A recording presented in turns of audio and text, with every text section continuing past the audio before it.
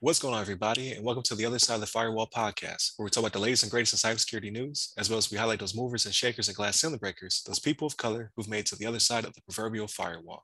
My name is Ryan Williams, and as always, I'm joined by Shannon Tynes. What's up? What's up? What's going on? So, welcome to Tuesday's episode.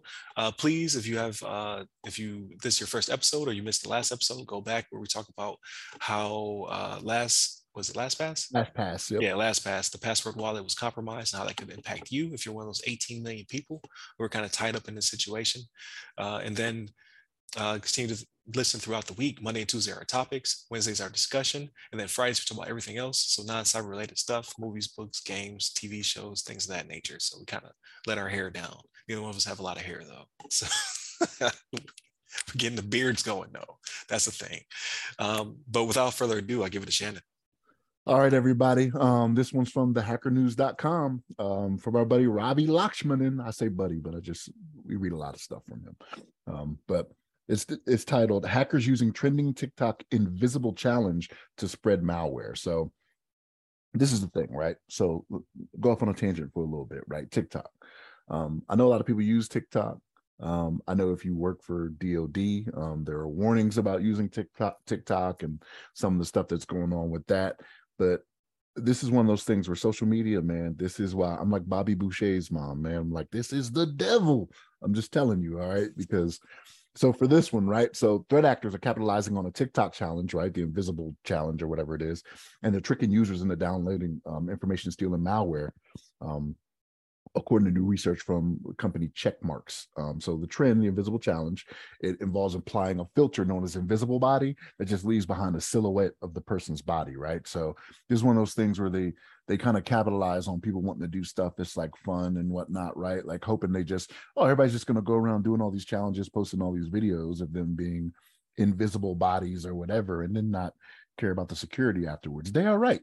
They're right. This is what's happening here, right? So one of the things they bring up in this article that they mentioned, which I guess people do this on TikTok, but individuals are filming videos and could be undressed, apparently.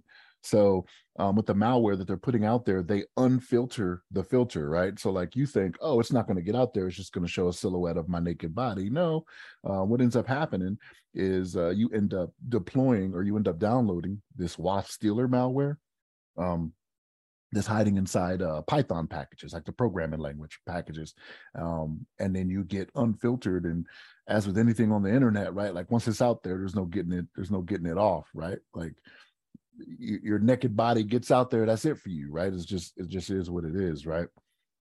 So yeah, people are out here doing this, getting their stuff taken and they're being kind of smart about this. So the threat actors, right? What they're doing is they send you a link to a Discord server, right? And they just recently looked at this. It had 32,000 members before it was reported and deleted. So of those 32,000 members, if you were out here doing the invisible challenge and you were possibly naked, it's probably out there somewhere, right? Like it's out there to be seen by everyone forever and ever. But what ends up happening is you join the server, you get a GitHub repository that hosts the malware, right? And so what they're doing is they're being smart and they're kind of renaming, right? And they're doing all these different things. So they'll change the repository name and then they'll delete old files in there and upload new ones. And what they did, which I was like, man, this is kind of like people will believe this, right? To me, it feels a little different. So what they do is they put this updated Python code on there and it says in quotes, right? It's open source. It's not a virus, right? That's what it says. Open source is not a virus. That's like asking a cop if they're a cop. Yeah, exactly. If you're a cop, you have to tell me. Cop? Yeah, you have to tell me. No, that's not how that works, right? But so it's like somebody walking up to you in a dark alley with one hand behind their back, dressed in all black, saying, "I'm not gonna hurt you." You know what I mean? Like, don't believe this, right? But yeah, but like I said, they're doing a good job of hiding it in Python packages. The different names of them are TikTok Filter API. I'm guessing this is pronounced PyTooler because it starts with PY like Python. PyIOP CS, PyDessings, and they just keep going around doing different names and get removed. They put another one up there, but yeah, this is one of those things where they're being smart about it, man. But like this is why social media is the devil. I'm just putting it out there, right? This, you should see the flames behind me, like Bobby Boucher's mom. You know what I mean? But Ryan, what's your thoughts on this? Man, I was gonna say it's a twofold problem. It's a threefold problem. This is a complex problem here. Um, Not only is you have the problem with TikTok, right? Like a lot of people are like, oh, TikTok's fine, it's harmless, yada yada yada. The government keeps warning us about it over and over and over again. Like, hey, listen, it's not owned by us. They're siphoning data. You have to be careful. They have a lot of images. They have a lot of voice recognition. They have a lot of video. They have a lot of stuff on you and your kids views in TikTok. Like they're gathering information, regardless of how you feel or not. They show a lot of the US face of TikTok are obviously Americans who speak very proudly of it and say that we are protecting your data. At the end of the day, they are not the owners of the data. The data still belongs to a Chinese company, to Chinese government, because of that's just the way it works with them. It's just different than the way the U.S. handles things. Not to say the U.S. is perfect in this regard. I'm just saying, like, we don't own, cannot find, cannot exfiltrate, or bring these people to justice because they're in China if it does get nefarious. So that's problem number one, right? Like TikTok is dangerous. I'm off TikTok now. I was trying to get things spun up because it's a good way to generate clicks and get people to drive your social presence. It's too many warnings. Like I don't know anything in detail, right? Like I'm not in those meetings, but if you keep telling me it's a problem, it's probably a problem. Um, so I'm off TikTok. The second part of the problem is that these potential kids are doing the challenge. I talked to my kids about it. They're not doing it. They're like, that's dumb. But like I want to get to the cyber stuff, but just the parenting stuff, like you just have to be careful what your kids are doing. Like if they are doing the challenge and they are naked, and now these things can be unfiltered, right? Like if they're doing a filter of themselves naked and that's being unfiltered. Even the adults, like now your images are out there because people can break that. They can then steal those images. The internet is written in ink. I think that was in the Social Media movie. Like once it's out there forever. Someone out there is going to put you on their private server and they're going to hold on to that image forever. Whether it be just because they're a weirdo or because they want to use it to blackmail you in the future in some regard, right? So that is a problem. And if you are a holder of this information or this data and these unfiltered pictures and they're children, regardless if you're a child or an adult, you now have child pornography. That's a federal offense. So there's that. You want to go to be in jail for the rest of your life? There you go. You got it. Steal those images. Especially not as a pedophile, right? You're not looked on right. very well in prison, man. Yeah, you on all types of lists. You can't even hand out candy on Halloween. You're done for. So you definitely don't want that. And then same thing with children. Like if a child has an image of another child, it's still child pornography, and they can be held accountable for it, whether it be tried as an adult or not. So that's also very dangerous. But then the third leg of this problem is from the cybersecurity aspect. Like people are so they have such FOMO. They're like, I want to be part of this challenge. I want to get these images. This is fun. And now they are downloading malware that's stealing data from them. So whoever thought of this is a genius. They, on a diabolical level, right? Because I have people wrapped up in all types of nonsense. Yeah, just don't do that. Don't download third-party stuff. We talk about all the time.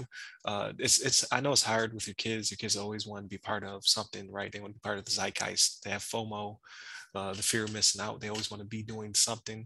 You just have to police it. You have to see what they've downloaded, what they have on their phones. You as an adult have to think about what you're downloading. Like we talk about like third-party collage makers and calculators. You have a calculator on your phone. Why you need another one? Those have been known. Even the Apple, the perfect garden that Apple has put together, there have been a couple instances of this happening. It's like, what? Android, thousands. But all jokes aside, like the third-party stuff, it's not always malware, but it's definitely been known to be a Trojan to get malware on your device, to steal your data, your passwords, get your banking information. It's very dangerous stuff. So like they're actively using this because of the current climate and how excited people are about this. We talked about that same thing when they had the data breach with the names of people who had student loans and how they can use that once the student loan forgiveness thing rolls out, if it ever does, to then get those people because they have their information. Like, oh yeah, we got you. Like the government said they're going to give you XX. We're going to give you XXX amount of money. Like you just have to sign up here, give me your information, steal your data. Because people fall for stuff when it's particularly when it's part of the pop culture. Like, okay, it's happening right now. This has to be the thing. And it's the easiest way to slide in there and be nefarious and steal their stuff. And we talk about all the time. The idle hands are tools of the devil. There's people right now working on that stuff to get you once the proper scenario takes place. So whether it be for student loans, because that's the long game, right? They stole the information. They know who these people are. They just have to wait for the government to start giving out money. Then hey, we could jump on this as well, and we can get you. With this, it was kind of like things that happen on TikTok are pretty quick, so they were able to turn this around very fast. And say, okay, well, this challenge is going on. We can give you, whether regardless if it works or not, like maybe this stuff is not even unfiltered in those pictures. We don't know. But then you've already downloaded it, it's already on your device, it's already stealing your information. And that's all I care about, is to get your data so they can use it against you to profit. So there's that. But yeah, it's a problem.